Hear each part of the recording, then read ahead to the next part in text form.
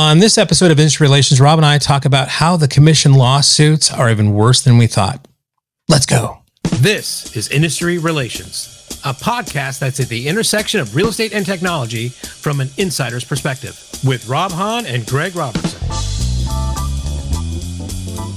Hey everybody, welcome to another episode of Industry Relations with Rob and Greg. This is your co-host, the notorious Rob Hahn. And as always with me, Fab Robertson, everybody. That would be the fabulous Robertson. You're trying to make this fab thing happen. I am. I'm okay, Mr. Nor. I mean, what the hell's... It would be Note. Nort? Note? Notorious. Note. Yeah, Noto. Okay, no, I'm going to make it Knower. Okay, Knower. All right.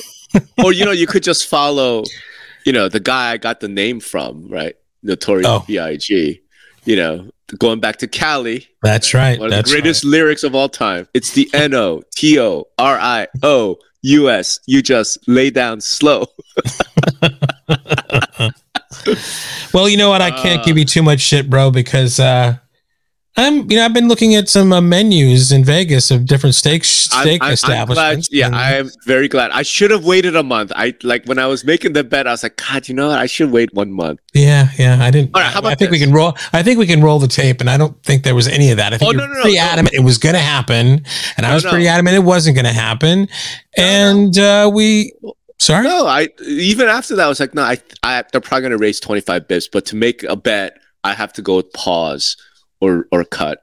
Didn't happen. But how about this? June meeting. What about the June meeting? I think they pause or cut in June.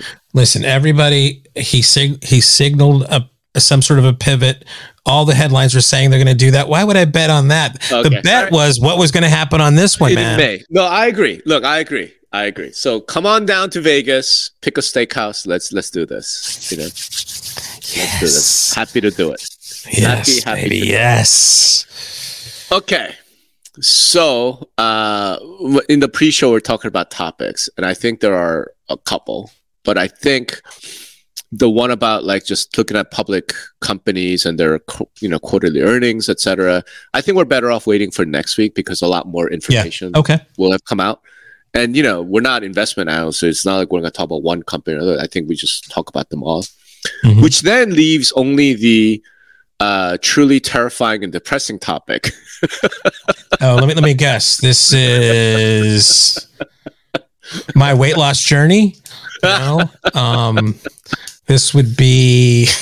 I wasn't aware that you were on a weight loss journey. Neither is my body. So. All right. So this is something I don't know why I got onto this, but it has to do with the commission lawsuits. Okay. Yeah. Okay. Now, yeah. So we're going there. Okay. Great. We're going there. All right. Because you would think there's nothing new to talk about, but it turns out there are actually new things to talk about. So just a real segue. I did see Katie Johnson this past couple days at the T3 Summit. Yeah. Yeah. Did she say anything new and interesting? No, I realized just really in passing said hello. I mean, I just want to make sure that I'm, in good, graces with possibly the new next NAR president. So, CEO. Or CEO. CEO. Yeah. Okay. So here's the thing. In all three major lawsuits, right? There's Merle, there's Sitzer, and then there's a case out of Massachusetts called NoSelect, which maybe you and I should talk about at some point as well. What I found interesting was that all three cases, they're suing NAR, they're suing defendants, right? Like Keller Williams, Realogy, Home Services, the big companies, plus NAR. Or with NoSelect, they're suing MLS PIN. And then in every case, they will list co-conspirators, right? So Merle is the one that everyone's familiar with. It lists a whole bunch of MLSs, right? They named Bright MLS and they named My Florida Regional, which became Stellar. And then they say stuff like the 5 MLS in the Midwest that cover Cleveland, Columbus, Detroit, Milwaukee, Minneapolis, right? They don't name them. They just kind of say that. And then they'll say these are co-conspirators, right? In the MLS, in Sitzer case, it talks about, in addition to the named defendants, many other local realtor associations and real estate brokers participated as co-conspirators. Okay. The question in my mind became, what is the point of doing that? Right? Like, why would you even, right? Well, do you, I mean, is it because, I mean, on some of these cases, that's where they have plaintiffs they can point to that are representing, and it's they may not be in Alaska, but they're in that area.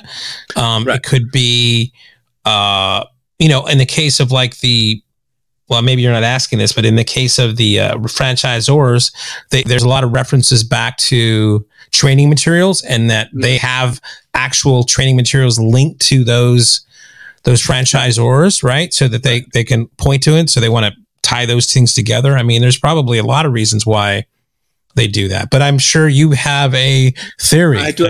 This is what's coming. Yeah, this is what's coming. So because the issue is, if you named, so let's just take Merle case and Bright MLS, right? Like literally the plaintiffs say the Bright MLS co-conspirator. They didn't sue them though. That's what I'm getting at. Like, why? Okay, well, if you know and you're saying that they're a co-conspirator, why wouldn't you sue them? Because if you don't sue them, you can't get damages. Right. So Bright MLS is named as a co-conspirator, but they're not a defendant. They're not on the hook for the $200 billion in damages. You know what I mean? Like, so right, okay. So remind the listeners who they actually are suing. Okay, so let's just talk about Merle. Merle, they're suing NAR, they're suing Realogy, they're suing Home Service America, Remax, and Keller Williams.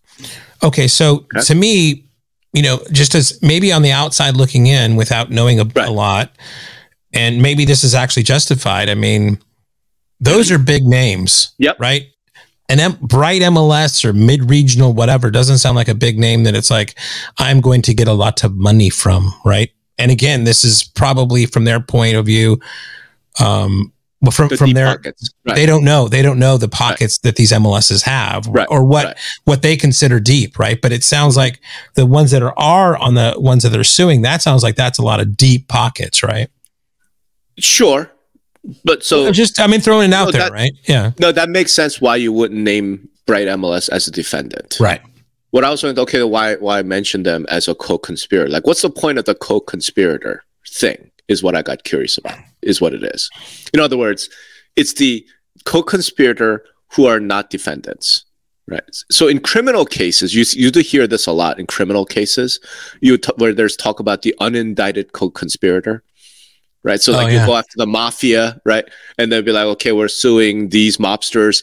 And then there are these several unindicted co-conspirators. That sounds very Law and Order-ish. Yeah. No, I've heard that before. Yeah.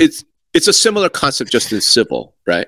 So I was just I got curious, like, why would you even bother doing that? Like, what is the point of listing someone as a co-conspirator, right?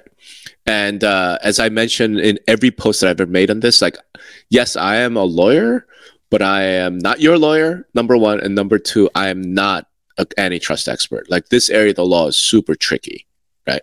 So please. And neither am I. If anybody this is just educational well. Entertainment. So please consult your own antitrust specialist to make sure that what I'm saying is not completely out of whack. Now, okay, with that disclaimer out the way, I just know that I know the listeners out there. Yeah. And there's going to be a lot of yelling at the radio, or they're on their morning walks or whatever. God. Okay, go ahead. And you know what? Let me put this out there. If you are an antitrust expert and you are hearing this and you want to say, Rob, you are so wrong on these 17 things, please let us know, like in comments, emails, texts, because I would love to be wrong about this. Okay. But this is what I'm saying. So number one reason why you would name co-conspirators, obviously, it makes it a little bit easier to make the conspiracy itself, seem bigger and more real, right? And in this case, when we talk about conspiracy, we're talking about the antitrust term. It doesn't mean secret backroom whispers. It's an antitrust legal term of art. That just means a scheme, a plan, a general whatever. And in this case, no one is denying that, right? Because cooperation, compensation, along with all the various code of ethics rules, all of that there's no question that's a plan. That is a scheme, right? So the issue is this illegal? Is this anti-competitive? That's a whole different question. Anyway, so one reason, just make the conspiracy seem much larger and easier to prove. But the second issue is, and this is where I think I have to engage in a little bit of legal education. So I'll ask you, do you know what a statute of limitation is, right? Yeah. So from what I understand, it's different in different cases, right? I think isn't it different in civil than it is in criminal? But there you have to by crime as well.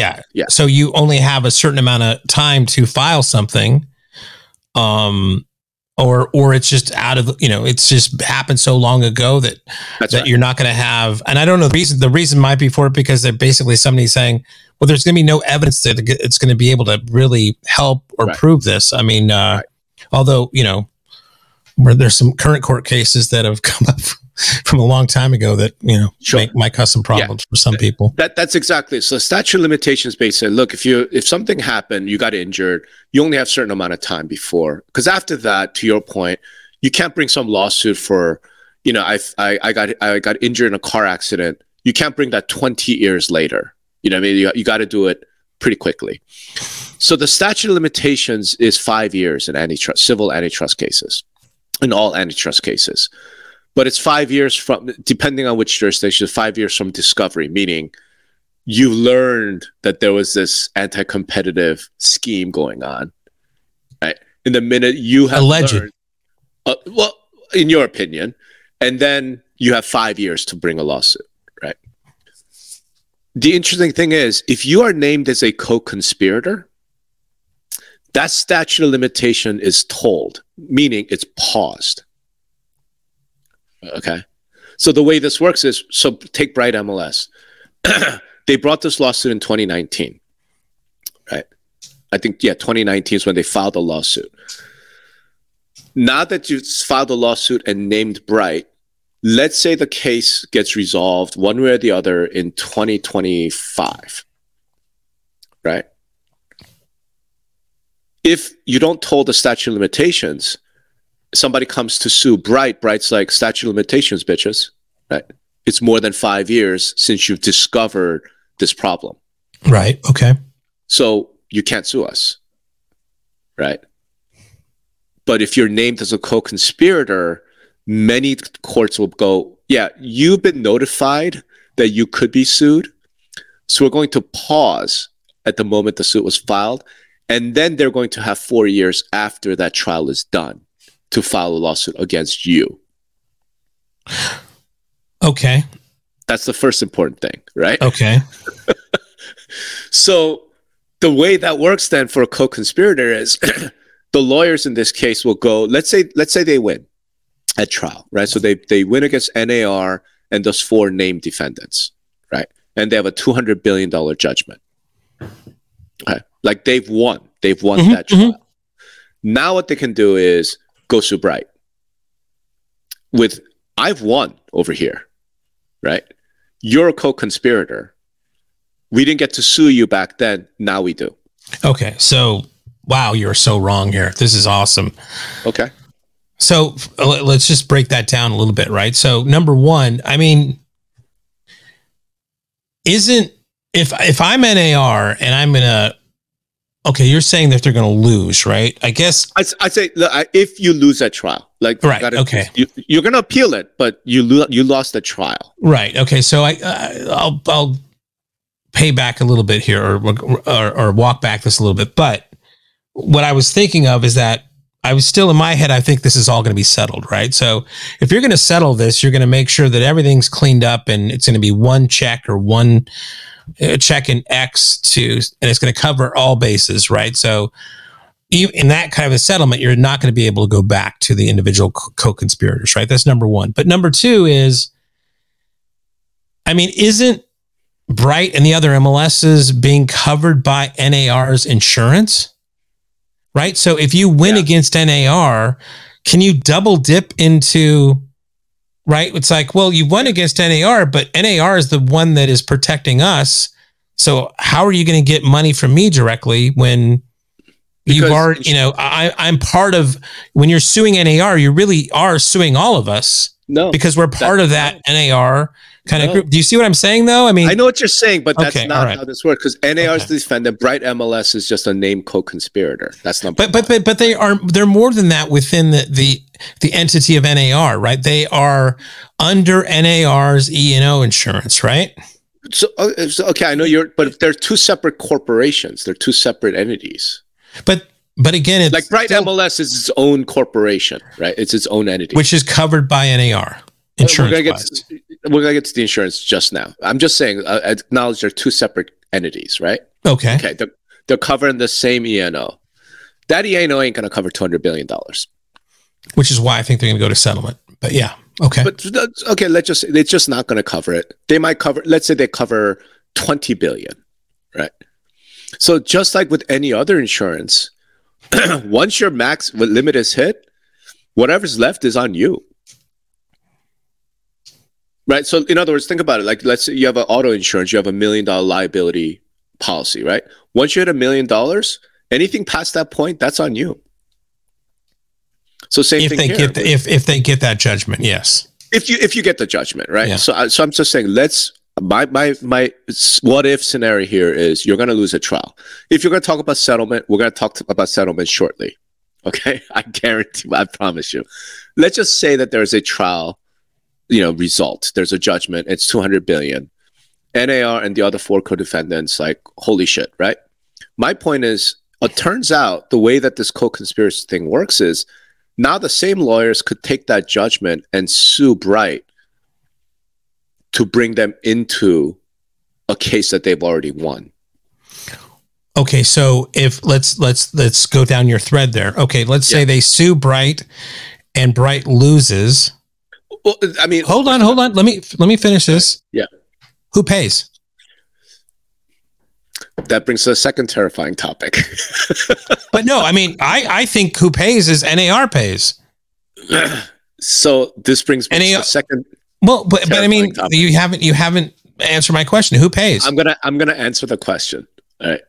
So it turns out not only that, you're gonna. Okay, go ahead. I was missing something really important because again, I'm not an antitrust expert, right?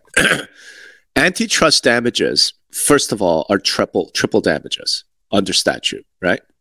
So the 200 billion is actually not 200 billion; it's like 70 billion.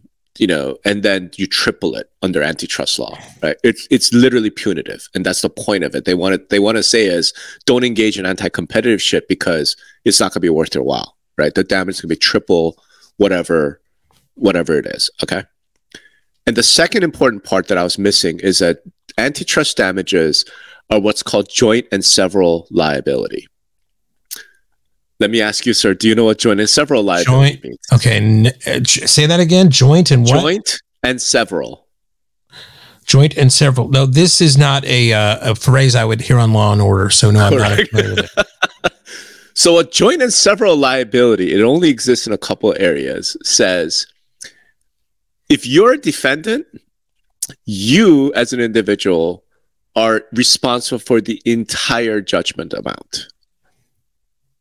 So in other words, the 200 billion is not going to be divided up 5 ways between NAR, Realogy. It's not going to get divvied up. NAR is responsible for 200 billion. Realogy is responsible for 200 billion. Remax is responsible for 200 billion. And then however y'all figure that shit out is between you guys as defendants. The plaintiff's like, I could go after every single one of you for the full judgment amount. That's what that means. Okay? So when they come in and sue Bright, and bring Bright in. So you're a co-conspirator, you're part of this. It means that Bright is now also responsible for the entire $200 billion. Well, how could they sue Bright? Hold on. How could they sue Bright? I mean, I get the other ones because they're national. Bright is not national. I don't think they can prove, right, that, that Bright had as much, if they won again, which I think is ridiculous. Let me just say that they can say that this regional MLS, is responsible for the same amount of damages as these national companies. I mean, that doesn't make any fucking sense. Right. That's my point, Greg, is that's by naming Bright a co-conspirator, right? Once you've won the main case, you can rope them in to make them liable for the full damages. Well, as a co-conspirator, well, hold on. You're saying they only sued these 5 companies, but if they win, they could also say to the co-conspirators that you have to pay me now, but they're not suing them. I know. That's my point about this co-conspirator thing. That's what I'm saying when I went down this rabbit hole. I'm sitting there looking at these complaints like, why are they naming all these co-conspirators? Okay, so it's not because of, I thought you were going down, they were naming them because they wanted to stop the statute of limitations. You're saying because when they win these other 5, then they win, they get the same amount of money from all the other ones. You just bring them into the entire damage. When you say you bring them in, if you win with these 5, do you automatically get, or also be able to say, right, you owe me money too? Or is there another step that has to happen? No, there's another step, which is you have to say, we said that you're a part of this, you're a co-conspirator, right? So Bright's option at that point is we're not a co-conspirator, we're not involved, right? But thing is, that's going to be impossible because clearly Bright is involved, right? I mean, you could look at their MLS policies where you've implemented. But they didn't. Again, so what's the second step? I mean, they have to sue them. They have to sue them as a co-conspirator. But it's literally we're just suing them for damages. In other words, we don't have to prove liability. We already did that over here, right? Okay. Since we named you as a co-conspirator, we're just going to rope you in. Okay, so but again, that's another court case that has to happen. That's right. Where another jury has to say, no, you know what, you hold on. We realize as a jury that, because of what happened here, you could be liable up to the, X billions of dollars. Billion, but I would think that the Bright people, both figuratively and, in name, would make the legal team would make the argument like, that's ridiculous. We're only in these 4 states. Why would we pay? Why would we be liable for, even though there's a law that says it could be that. And I think any reasonable jury would say, I think that's correct. It shouldn't be the fucking number one. You're assuming that case would be a jury trial. It might not be. It might be. Okay. A smart judge then, whatever. Right. And number 2, the judge could be like, yeah, no, that's not fair. But that's what joint and several liability means. So there's like legal cases in history where you've had extraordinarily unfair shit happen. Extraordinarily unfair. And it's like there was something around like meat packing, whatever, antitrust case. There were 40 companies, right? And one of them had like 0.5% market share, right? And ended up paying something like 30% of the judgment. Completely unfair. It's like, wait a minute, what? It's like, well, that's what joint and several liability means, right? So those 2 things combined, right, is the terrifying specter. So I'm looking at again. So again, that's just Bright. We're just talking about Bright. The 5 MLS Midwest that cover the following metropolitan areas. They didn't even name them, right? Didn't even name them. They just said 5 MLSs: Cleveland, Columbus, Detroit, Milwaukee, Minneapolis, right? But because they were sort of specific, there's enough specificity in saying these co-conspirators. It's not like Real Comp out of Detroit could be like, we were notified. Like, what do you mean we're a co-conspirator? No, this is sufficient notice. You should have known that you could get sued. So the statute of limitations is told. Now we're going to bring you in. And you are also responsible for the entire $200 billion judgment amount. It's effing terrifying. Let's not stop there. It gets worse. It's I don't know if I share this in other podcasts, but my sister met Rob, and she listens to some of these podcasts, and she had the greatest description of you, and you are just the perfect sorry not sorry kind of individual. You're just laying down the facts here. I'm just because look, part of this is let's at least go into this with eyes wide open. Right. Perfect. Let's just understand what we're facing here. Yeah. Right. So where this gets worse is the settlement, because you brought up settlement. Yeah. Right. So the only way to protect yourself if you are a co-conspirator, if you're a broker, MLS, whatever, is to settle. Right. Because in the settlement agreement, you could agree, hey, look, no joint and several liability, right? I'll pay you this much money. and that represents my share of this, whatever, right? The only way you could do that is through settlement. The interesting thing about settlement is, in order to settle in an antitrust situation like that, you usually have to do like three things. One, you have to essentially admit fault. You have to say, yep, we were engaging in anti-competitive behavior. I don't know about that, but okay. Okay. I'm just saying. It could be confidentiality agreement also, right? It could be both ways. It's a settlement. Well, they could agree like nobody's going to, as part of the settlement, you know, it's going to be not only financial, but like at terms, like, you know, nobody's going to admit fault. I mean, you hear that all the time. In the settlement, they agreed to say nobody admit fault and they can never talk about it again, right? So a settlement is, you know, when you say usually this, usually that, a settlement can go all different ways. It could go all different ways, but I'm just telling you, like, what I've seen in antitrust settlements, usually you have to go, yep, well, I was part of this conspiracy. Okay. Number two, you have to stop doing the conspiracy. Right. So in this case, it means you have to stop doing all of the stuff that's surrounding, you know, cooperation compensation.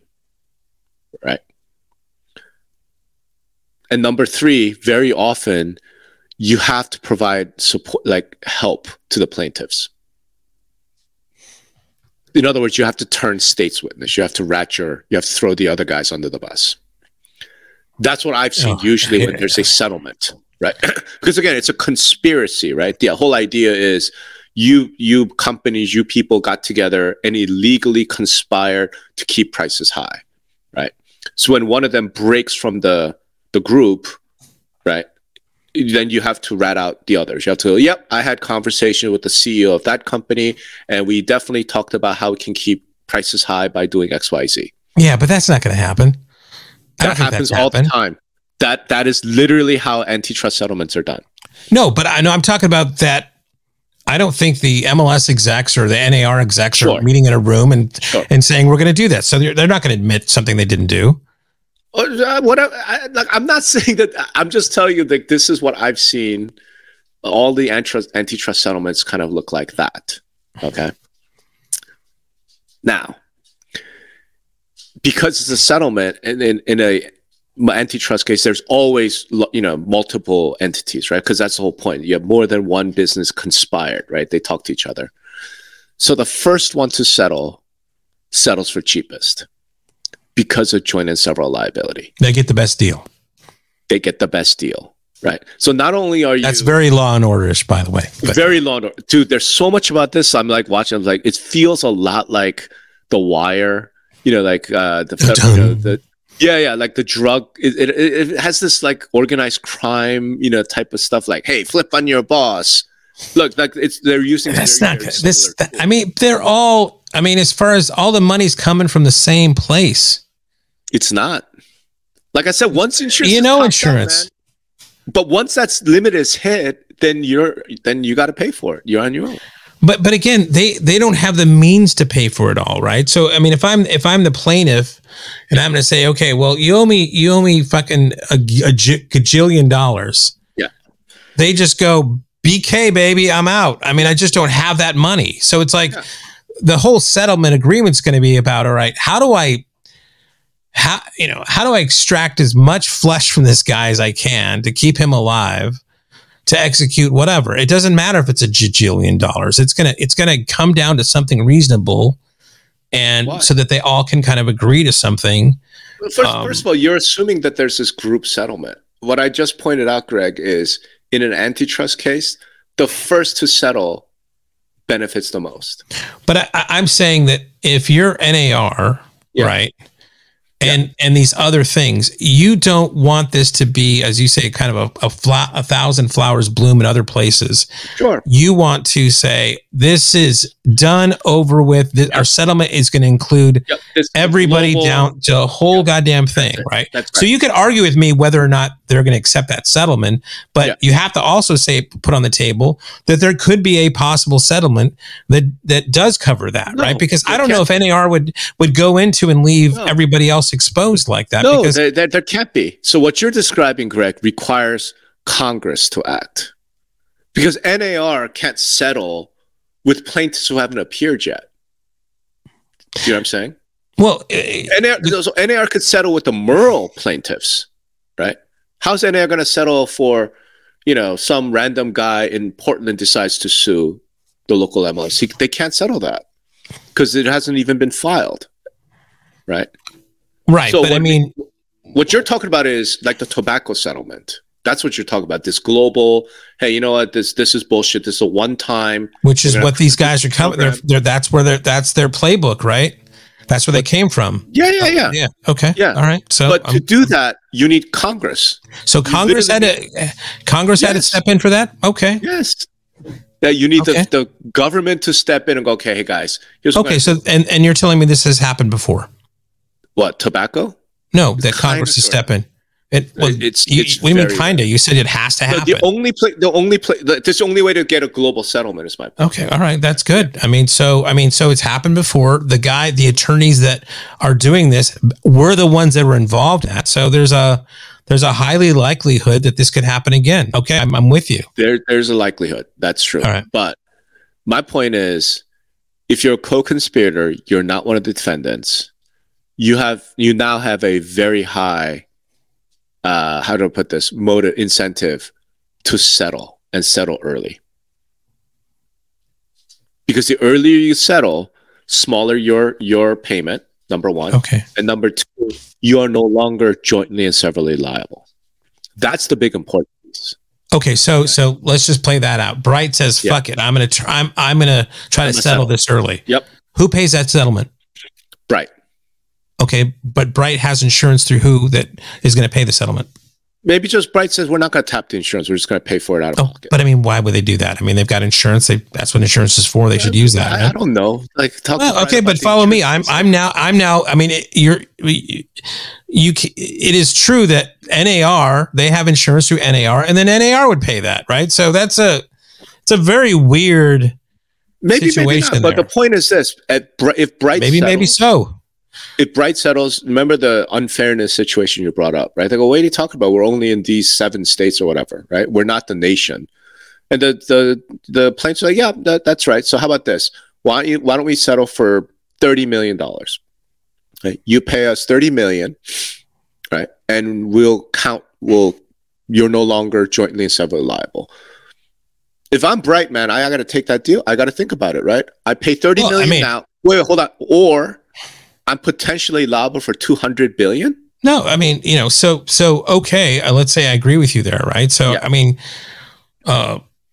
having some knowledge about this a little bit, what typically would happen is any type of settlement, they would get everybody in the room, including the insurance companies, and there'd be a negotiation going back and forth between the insurance companies and the plaintiffs. Who really, that's what happens. Bright goes, okay, we want to reach a settlement, and the insurance company says, probably worth to do a settlement here. You're right.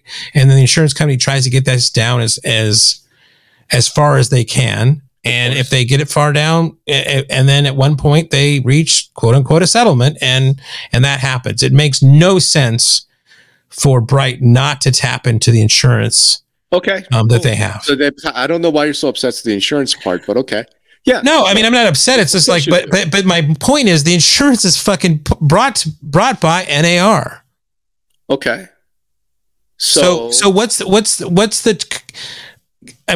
catastrophic? It's not like they're turning state's evidence. It's not like they're turning, anything. It's just like, okay, well, it just seems kind of weird that an MLS can drop out of this soon using NAR's insurance while NAR is starting on something, but I don't see since you're so obsessed with NAR insurance, let's just switch it up so that it's less irrelevant. Okay. Keller Williams drops out. Keller Williams says, let's settle.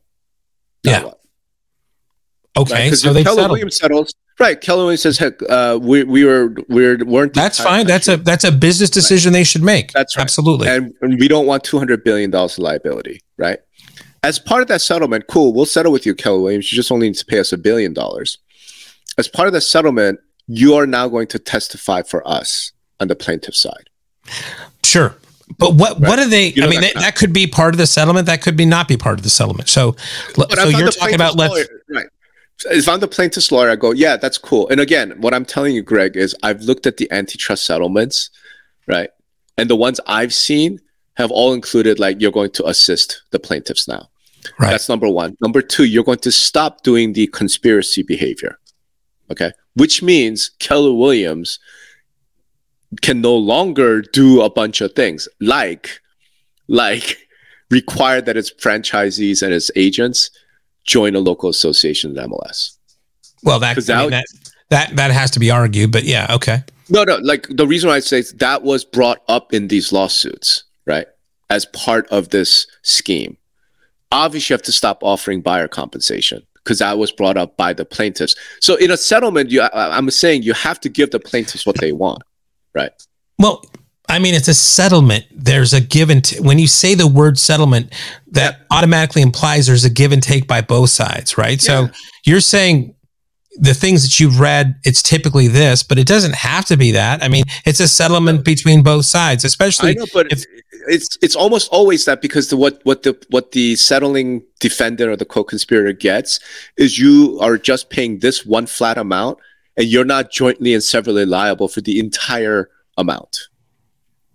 Right. I mean, it's guaranteed money. It's not easy money, but it's like, okay, I got the. I mean, to me. You could say that there's some, I don't know if there's some sort of, advocacy. Advocacy is not the right word, but activist type of nature to this. I mean, to me, this is about money. I don't think these guys who sue the tobacco companies were all worried about freaking public health. I mean, these attorneys are, I'm not saying this is a bad thing. It's capitalism. They're just, they're after money. So to me, it's like, okay, how much money can I get as soon as possible, and the best terms that I can get? And one of those terms would be if I can think that they can help me win my other cases, great. If not, I don't give a shit about that. I'll just take the money. Right. So they're all going to make those. They're going to make those determinations. When I look at Merle, when I look at these cases and the law firms that are involved, they're not going to just let Keller Williams offer $1 billion unless what Keller Williams will now give them in addition is help us win against the other 4. Oh, we're not willing to do that. Cool. Then you could we don't need your $1 billion right now. Okay. Let's go down that path a little bit. Right. So what do you think that a Keller Williams anywhere, of those Redfin or whoever else is named? And I apologize if I'm naming the wrong things. Home Services. Remax. Yeah. Okay. Home Services. I mean, again, we don't know what we don't know, but I mean, how's Glenn Kelman going to help? How's Nick Bailey going to help the other side? Nick Bailey gets on the stand and says, "Oh yes, no, we definitely conspired. We definitely had conversations to keep commissions high. We definitely." I don't believe. I mean, these guys sell real estate franchises, right? They're not a. I mean, I don't. You're telling me if you're on the jury, right? If you're on the jury for Merle, and the CEO of Century 21 gets up and says, yes, we have been engaging in illegal anti-competitive behavior with NAR, with these other brokerages. We confess.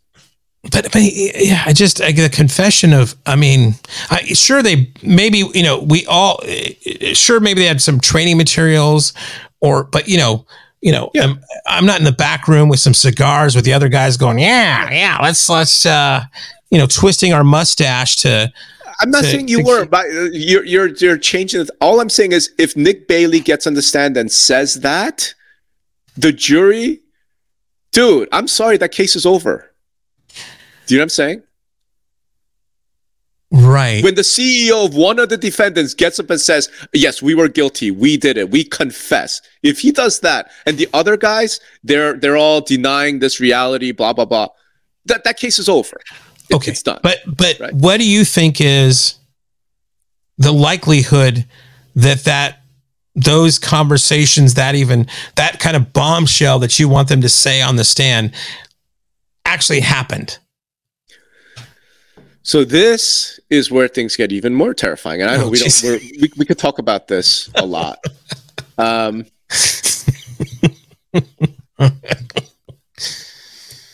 This is where things get even more terrifying. Because again, with Merle, we've spent time talking about all these MLS because they were the named co-conspirators, right? In Sitzer, the conspirators are many other local realtor associations and real estate brokers. Okay. So let's just say that I'm the owner of a reasonable, 200 agent brokerage in somewhere in Missouri. Okay. And I served on the board of directors for the MLS for, say, 5 years. Right. And the lawyers call me and go, hey, would you like to settle? Because if you don't, you're going to be jointly and severally liable for the entire judgment amount. But if you settle with us and help us in our case, we'll let you out. We'll let you off for $100,000. Yeah. Does that guy settle? Yeah. Again, here's what I would say, right? Because I just maybe have a Pollyanna view of this, right? I just don't know if there's a really a conspiracy here enough where they're going to get somebody of any size to say that, oh yeah, we've been working together at every Halloween we meet and we discuss how that we're going to keep commissions this way. I just don't think there's a smoking gun, a meeting, a room where it happened, a thing that there would be that big of a bombshell that they have enough to do that. I get you. All I'm saying is in the Sitzer trial, right? Mr. Joe Broker, who used to be the president of the Kansas City Realtor Association, takes the stand and says, yep, we were guilty. We admit guilt. I confess. We were involved in this conspiracy, this scheme to keep commissions high. We are no longer doing that, and we have settled with the plaintiffs. He gets on stand and says that. Dude, I feel like that trial is over too. Yeah, I mean, to me, I could see them saying, we'll stop doing this. I'll pay you $100,000. But I mean, that smoking gun. What are they confessing? No, it's just literally we need to get on the stance that we now acknowledge that we have been involved in all this anti-competitive behavior to keep commissions high, including our training materials, our this, our that, right? Because again, you settled, right? Okay, all right. So okay, now I'm a little bit more with you. Okay, so let's put it not as a smoking gun, mic drop, whatever, but we admit that our practices, right, could have resulted or did result. Right. And we worked with these other brokers in order to come up with those rules. I can say that because I used to be the chairman of the board of the local MLS. Right. So then that trial's over. I mean, I think there's always nuance in different things because I think NAR has their own arguments about the very behaviors that they're being sued for are not anti-competitive, right? That they're rooted in something else. So even if, somebody says, I admit to these behaviors, NAR is going to say, well, fantastic. Those are great behaviors. And let me tell you why they're great behaviors, right? So it's not, I don't think it's the slam dunk thing you think it is, right? Okay. I'm not as terrified, Rob. Okay, fine. Then let's just leave it at that because we need to wrap. To me, when you have a member of the conspiracy coming out and confessing, and I'm making air quotes here, y'all, right? Mm-hmm. Then in a jury trial, that tends to be pretty dispositive. And my point is the way that, because again, keep in mind how we began this. I just wanted to understand why the hell are these lawyers listing these people, describing co-conspirators who have not been sued? And I think one of the most powerful reasons is this, because if you get one of those guys to flip, that trial's done. Yeah. And my argument is, I don't know what they're flipping on. And the other thing is like, they're all going to the same honeypot, right? Except so it's like, if you settle, Greg, then you don't have to pay the honeypot. No. Well, you're settling for, it's still being by the same place. Yeah. All right. Maybe we'll have to take this up again. Maybe we really need to find an antitrust lawyer willing to come out. God, yeah. Except everyone that I've spoken to is like, I can't. Yeah, I know. I can't talk to you. I can't talk to you. So it's like, all right, we can't make this public. All right. I don't know what to say, but anyway. So it's, what it is? It's we talked about the copycat lawsuits, remember? Yeah. Like minute this is done, the copycat lawsuits. So this is like copycat lawsuits on steroids a little bit, because it's not minute this is done, random ambulance chaser. This is the minute this is done, the same lawyers who just won now get to sue all of the co-conspirators. Honestly, what I think you've really proven or done here there's a lot of validity what you're talking about, especially this joint and several liability thing. Jesus, is just more ammunition that these guys got to settle this, because the ramifications are just, and it's got to be a tobacco's type of settlement. And, like you said, these are the tobacco guys. So to get this kind of settlement done, there's a lot of experience in the room to make that happen. So. Actually, Rob, I'm leaving this a little bit more positive. Okay, yeah. Okay, let's stay positive. I mean, we'll ignore the fact that Congress can't pass a single fucking because they hate each other. But okay, let's stay with that. Good Lord. Have fun at mid-year next week. Huh? This is my third trip to the East Coast in 3 weeks. Right? I'm. You know what? I would love it if you could like pull one of the like MLS attorneys to the side and privately just ask them, "Hey, join us several liability, a settlement," and see what they say. Okay, no, if I run into one, if I run into one, talk to you off the record, basically. Well, we're not. If I do that, I'm not. You and I are talking, but we're not putting on this podcast. Because you've already put that out there into the world, so we'll see. Yeah, we could put it on there.